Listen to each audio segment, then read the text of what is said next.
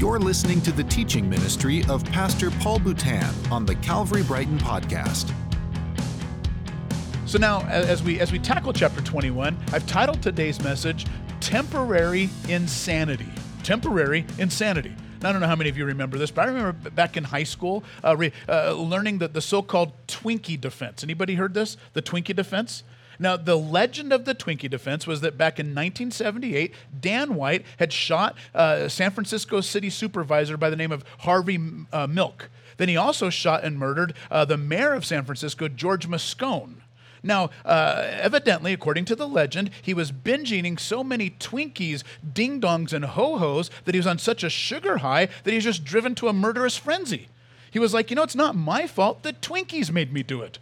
Now, that's the legend of the so-called Twinkie defense. Now, the true story was that Dan White was battling chronic depression, severe mental illness, and during the court case, his junk food binging was only brought up just to illustrate his current state of mind.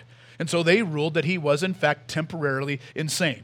Well, now this morning here in chapter 21, we see that David may not have been binge-eating Twinkies, ho-hos, and ding-dongs, but he will plead for temporary insanity. But for now, as we pick up verses 1 and 2, the first two verses, we discover first that David is on the run. David's on the run. Verse 1. Then David came to Nob, to Ahimelech the priest, and Ahimelech came to meet David trembling, and he said to him, "Why are you alone and no one is with you?" And David said to Ahimelech the priest, "The king has charged me with a matter and said to me, 'Let no one know anything of the matter about which I send you and with which I've charged you.'" And then David said, "I've made an appointment with the young men for such and such a place." So now, in this passage this morning, we're going to see that David goes from being Israel's most loved to now being Israel's most wanted. He's literally wanted dead or alive. So, in fact, Saul wants him dead.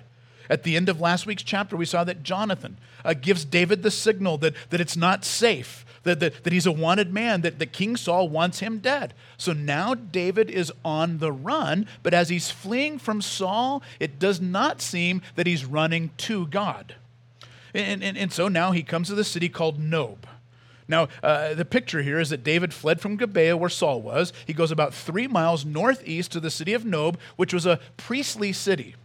So he comes to this priestly city, and now the priest comes out, and he's like, "David, why are you alone?" Now listen, it would not have been unusual for one of the most decorated soldiers in all of Saul's army to be in patrol in that area, but what would have been unusual is for David to be alone. In fact, we often read that wherever David went, he was almost always accompanied, he always traveled with his quote-unquote mighty men. This group of die-hard, battle-tested, drink Red Bull and take names kind of guys. And he never traveled without them. And yet in this particular case, they were not with him. David's alone, and it's a red flag. So now the priest, he asks him, "Why are you alone?" Now, by the way, the name of the priest, Ahimelech, is a name that means friend of the king. Friend of the king. So David's thinking, what? I don't know if I can trust this guy. For all I know, he might be on the king's payroll. After all, his name does mean friend of the king. And so, David's like, I'm alone because, I'm on a secret mission. Yeah, that's it. That's a ticket. Yeah, I'm deep undercover. I've gone dark. I'm off the grid. It's like this old saying I heard that says, it's not paranoia when they really are out to get you. So David doesn't know who to trust. Now, when David says, I'm on this secret mission. Now, we might have called that a little white lie. We might say he was stretching the truth. This was a lie of convenience, but the bottom line is that David was lying. Listen, don't get me wrong. I'm not saying that I wouldn't have done the same thing. And in fact, quite frankly, I think that most of us, if we were in the exact same situation that David was in, and our life was on the line, we would have probably done the same thing that David did in this chapter. But I think this does show us the condition. It shows us where David's heart was. It shows us where his trust was. Psalm 46 verse 1 says, "God is our refuge and strength, a very present help in trouble." Some translations will say a very present help in time of need. It does remind me of a mother who was trying to teach her son that lying was wrong. And she was telling him, she was saying, you know what, lying is not only wrong and it's not only a sin, it's an abomination before God. But with a little devilish grin on his face, he turns and he says, yeah, Mom, but you got to admit, it is a very present help in time of need. And so David's convenient lie really showed his lack of trust. His lack of trust. Now, by the way, sure, the name Ahimelech, it means friend of the king, but that doesn't necessarily mean that he was the friend of King Saul. It could have meant that he was the friend of the King of Kings. If David would have given him a chance, David might have discovered that perhaps Ahimelech was the kind of guy who realized that although Saul was the king of the land, nevertheless Ahimelech answered to a higher authority. He answered to the King of Kings. He might have been the kind of guy that understood that sometimes to honor God, that means that you have to disobey the king of the land. Much like Corrie ten Boom during the days of Nazi Germany, or Oskar Schindler. Who bravely chose to defy Hitler's Mein Kampf, his manifesto to wipe out the Jewish people. And that they risked their lives, took their lives in their own hand to rescue these people. Or Irina Sendler, who rescued some 2,500 Jewish children from certain death in those Warsaw ghetto camps. And so David might have discovered that Ahimelech might have been like that. That Ahimelech might have been the kind of guy who realized he answered to the King of Kings. That he was a friend of the King of Kings. And so in many ways, David reminds us that, you know what, there are going to be times in our life where our worst fears will come true. And during those times, we'll be facing these moments where we don't know who to trust. We don't know who to believe. We don't know who has our back and who wants to put a knife in our back. And so the question in those times is that we have two choices. Do we trust God? Or do we trust in ourselves, but we cannot do both? Do we trust God, or do we trust in ourselves? Proverbs 30, verse 5 says, every word of God is flawless. He is a shield to those who take refuge in him. So let me ask you, do you trust God? Is he your shield? Do you turn to him for refuge? Or are you the kind of person that says, you know what, I can't trust anyone but myself? Well, be warned. Because Proverbs 28, verse 26 tells us, he who trusts in his own heart is a fool. And so it would seem that David, the man after God's heart, is now trusting in his own heart. So he's on the run, but it doesn't seem that he's running to God. And so now, as we pick it up in verse 3 through verse 6, David now, as he's talking to the priest, asks for the bread of presence. We'll see what that's about. Verse 3. Now then, David says, what do you have on hand? Give me 5 loaves of bread or whatever's here. And the priest answered David and said, I have no common bread on hand, but there is holy bread if the young men have kept themselves pure from women. And David answered the priest and said, truly, women have been kept from us as always when I go on an expedition. The vessels of the young men are holy even when it's an ordinary journey. How much more today when will their vessels be holy? So the priest gave him the holy bread, for there was no bread there but the bread of presence, which is removed from before the Lord to be replaced by hot bread on the day that it's taken away. So in our mind's eye, here's what we should picture. We should picture that when David ran, he evidently, when he fled with nothing but the clothes on his back. Now, some of you know this, but my 75-year-old mother has recently had to flee from an abusive, meth-addicted boyfriend, a live-in boyfriend. She had to flee. And when she fled with nothing but the clothes on her back. This is a 75-year-old woman who climbed over a 6-foot privacy fence, ran to a neighbor, called 911, and she had to flee for her life. But she left with nothing but the clothes on her back. That's the picture of David. So when David fled, when he ran, listen, he didn't have time to pack, let alone to pack a lunch. And so he comes and he's like, do you have any food? Do you have any bread to eat? And Ahimelech answers and says, well, all we've got is this holy bread. Now, by the way, holy bread does not mean that it was like super spiritual bread. Some kind of bread that you would eat, that had mystical power in it, and just supernatural. It wasn't like the priest was over in the corner, blessing it and praying over it, going, this bread is holy. This wasn't like mystical bread. The word holy, all it means is that it was different. It was separate. It was set apart for something else. It's not common bread for common people to eat. This bread had a different purpose. It was set apart for something different. That's all the word holy means. And so he says, we have this holy bread. Verse 6 calls it the bread of presence. Now, why was it called that? The bread of presence. Well, because it was to be eaten in God's presence. You think of it this way. You're eating God's bread in God's house before God's face as a friend of God.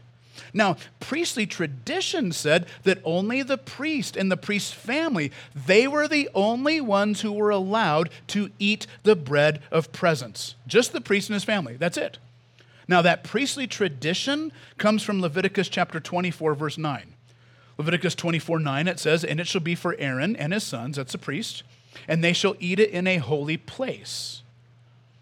Now that verse is where they come up with the priestly tradition that only the priest shall eat it. But if you notice that verse, it doesn't explicitly say that the priests were the only ones who should eat it. It just says when they eat it in a holy place. But nevertheless, that was the traditional interpretation, that it was just for the priest to eat. So we point this out simply to show that Ahimelech in this moment, what might have been breaking priestly tradition, but he wasn't breaking the word of God. In fact, later on, Jesus uses Ahimelech's example to sort of set a precedence to show that human tradition should never be more important than the word of God.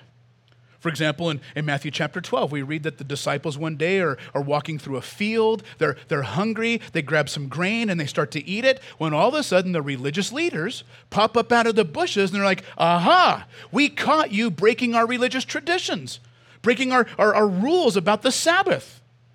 You have to understand, the religious leaders had a list of 39 things that you cannot do on the Sabbath. These are not found in the Bible. They're not found in God's word. They were man's traditions. 39 things that were strictly forbidden to do on the Sabbath. Now, 4 of them, the disciples broke in that moment when they ate that grain.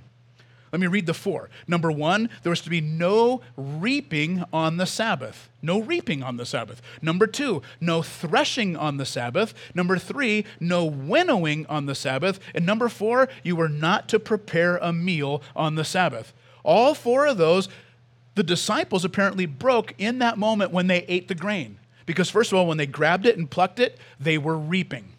And then second of all, they were winnowing when they rubbed it to get the chaff off of it. And then third, they were threshing when they blew the chaff away. And then all of that, of course, was done to prepare a meal. They put it in their mouth and they ate it. So in one fell swoop, they broke 4 of the man-made traditions about the Sabbath.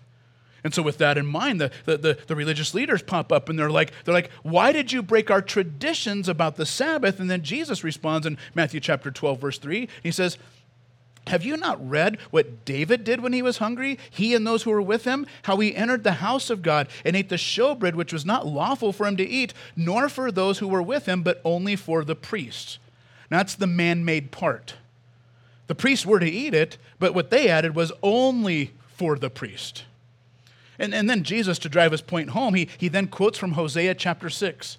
And in Matthew chapter 12, verse 7, Jesus says, "But if you had known what this means, I desire mercy and not sacrifice, you would have not have condemned the guiltless."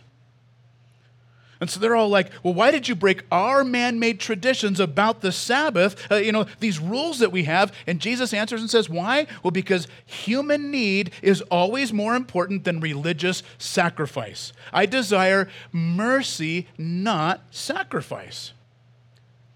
And so in this moment, when Ahimelech was giving David the bread of presence, it kind of illustrates 2 things. Number 1, it illustrates that priestly tradition, that is, human, man-made tradition, should never be more important than the Word of God. That's number 1. And number 2, it illustrates that human need always outweighs religious ritual. Now, for David, I think the bread of presence was a reminder that what he really needed was God's presence. As he's on the run, as he's being pursued, it's one thing to be hungry for bread, but it's even better to hunger and thirst for righteousness. What he really needed was God's presence in this time. But as we pick it up in verse 7 through 9, we see that he had misplaced trust. His trust was misplaced. Verse 7. Now a certain man of the servants of Saul was there that day, detained before the Lord. His name was Doeg. Sounds like a bad guy, right? Doeg, the Edomite, the chief of Saul's herdsmen. Now we'll pause here. Now we meet this guy Doeg, says he's the chief of Saul's herdsmen. Now we picture immediately some guy leading a bunch of sheep. Now the word chief here is a word that means mighty, but it can also mean violent. In fact, we're going to see that this is a man who lived up to his name in the very next chapter, where he slaughters all of the priests because they helped David. A very evil man. And now in verse 8 continues, and it says, Then David said to Ahimelech, Then have you not here any spear or sword at hand? For I have brought neither my sword nor my weapons with me, because the king's business required haste. And the priest said, the sword of Goliath, the Philistine, whom you struck down in the valley of Elah, behold, it's here wrapped in a cloth behind the ephod. If you will take that, then take it, for there's none here but that. And then David said, There is none like it, give it to me. So now I think we get a glimpse as to the real reason David chose to come here in the first place, to the priestly city. Number one, because he knew he could find food. And number two, he knew he could find a weapon. Specifically, he could find Goliath's sword. And I do like the way Bible commentator David Guzik put it. He said, quote, David might have had the sword of Goliath in his arsenal, but he would have been better equipped if he still had the faith that killed Goliath in his arsenal. And so in many ways, I think this illustrates that his trust was misplaced at this moment. I mean, we see the man who once stood for God, the man who trusted that God would slay the giant, that God would slay his enemy, is now trusting in the sword of the enemy, rather than in the God who slayed the enemy. It's almost as if he forgot his own words when he himself wrote in Psalm 20, verse 7, he says, Some trust in chariots and some in horses, but we will trust in the name of the Lord our God. It's been well said that we'll never win the Lord's battles with the enemy's sword. And in the same way, listen, as followers of Christ, as believers in Christ, listen, you and I have been called to a battlefield, but it's a spiritual battlefield. We are reminded in 2 Corinthians 10:4, for our weapons of our warfare are not carnal, but are mighty in God for pulling down strongholds. It's a spiritual battle. We have spiritual weapons like prayer, like fasting, like the Word of God. It's called the sword of the Spirit, like evangelism. These are our weapons in this age as we engage this culture. But listen, we will never win the Lord's battles with the enemy's sword. So we see that David comes, he picks up some food, he picks up a sword, and now he continues on his journey. And as he continues, we see that in verses 10 to the end of the chapter, David now pleads insanity. Verse 10, and David rose and he fled that day from Saul, and he went to Achish, the king, the king of Gath. And the servant of Achish said to him, Is this not David, the king of the land? Did they not sing to one another of him in their dances, saying, Saul struck his thousands, and David his 10,000s? And David took these words to heart, and he was much afraid of Achish, the king of Gath.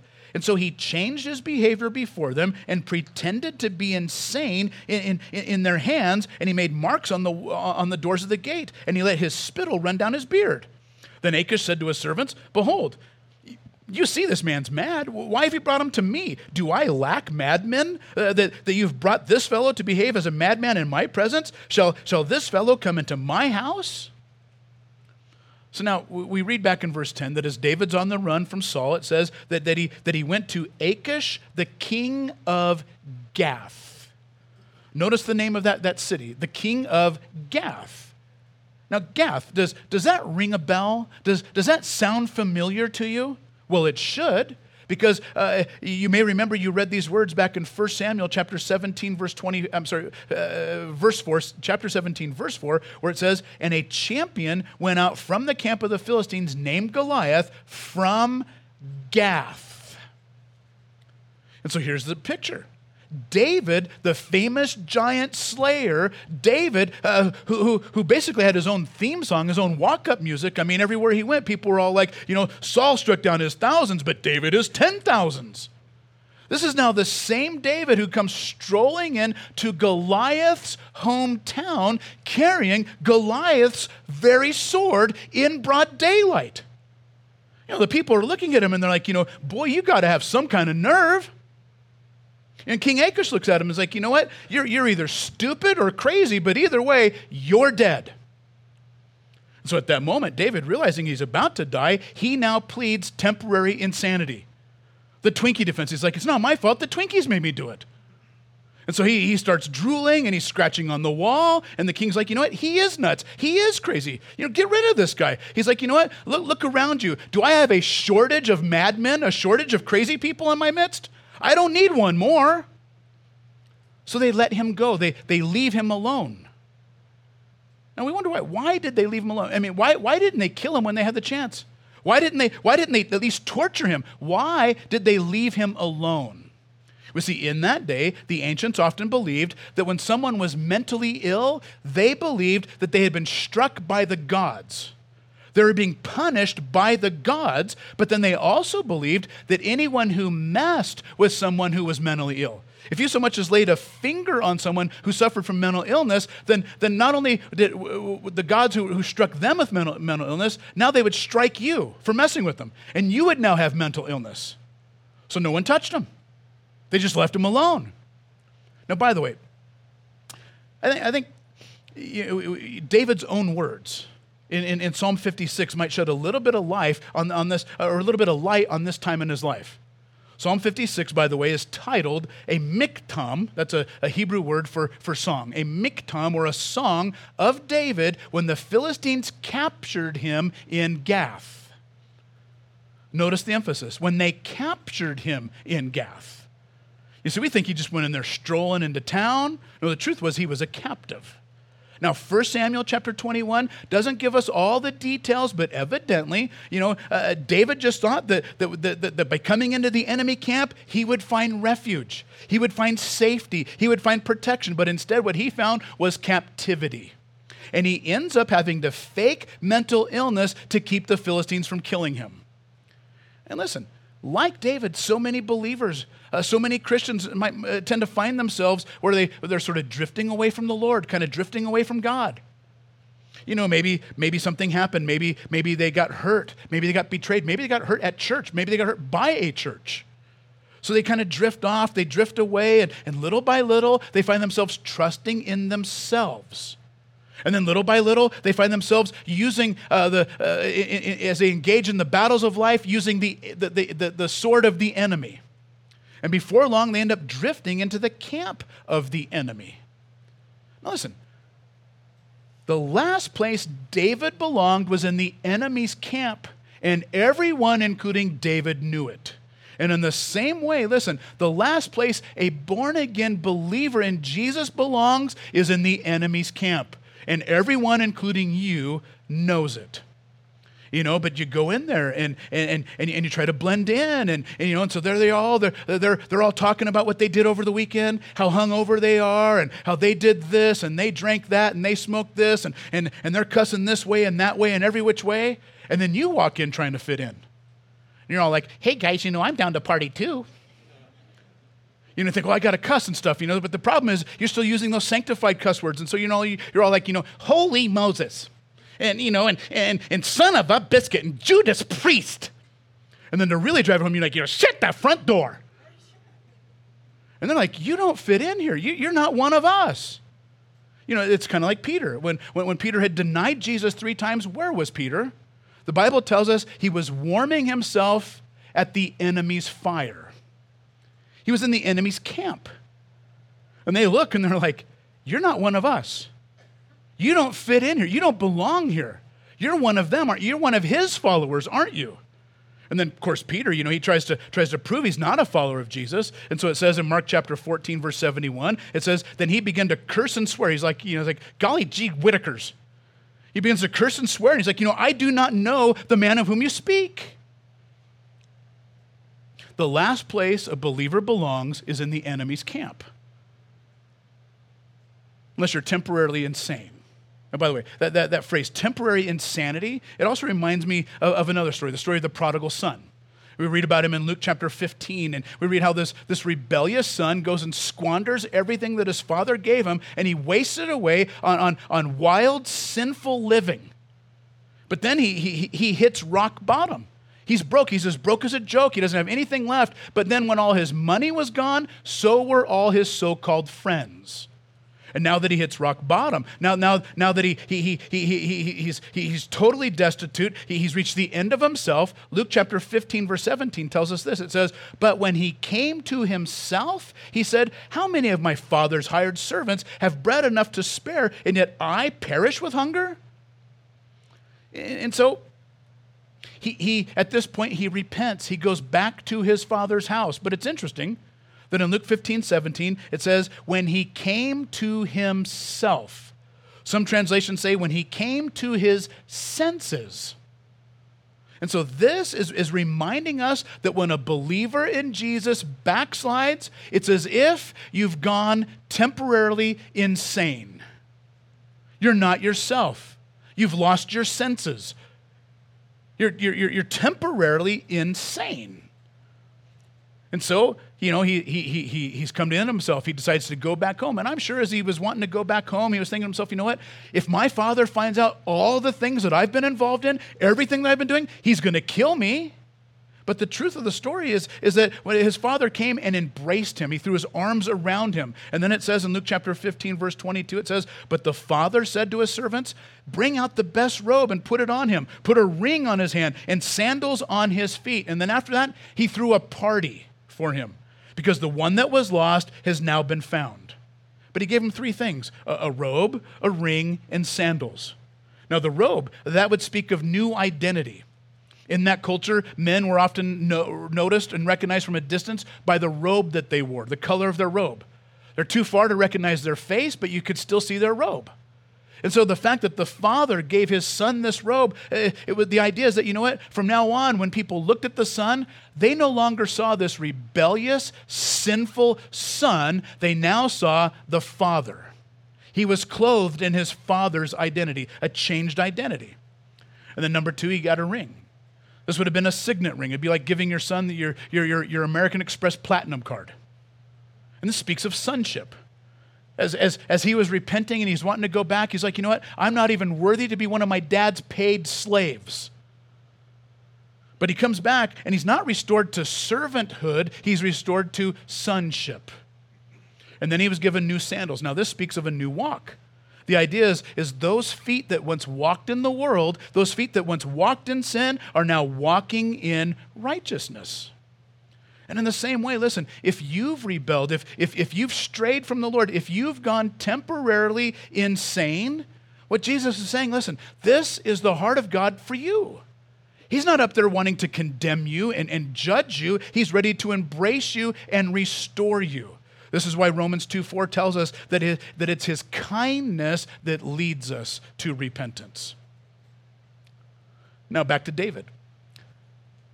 Psalm 34 gives us one more piece of insight. In fact, Psalm 34 is titled A Psalm of David when he pretended madness before Ahimelech, who drove him away and departed.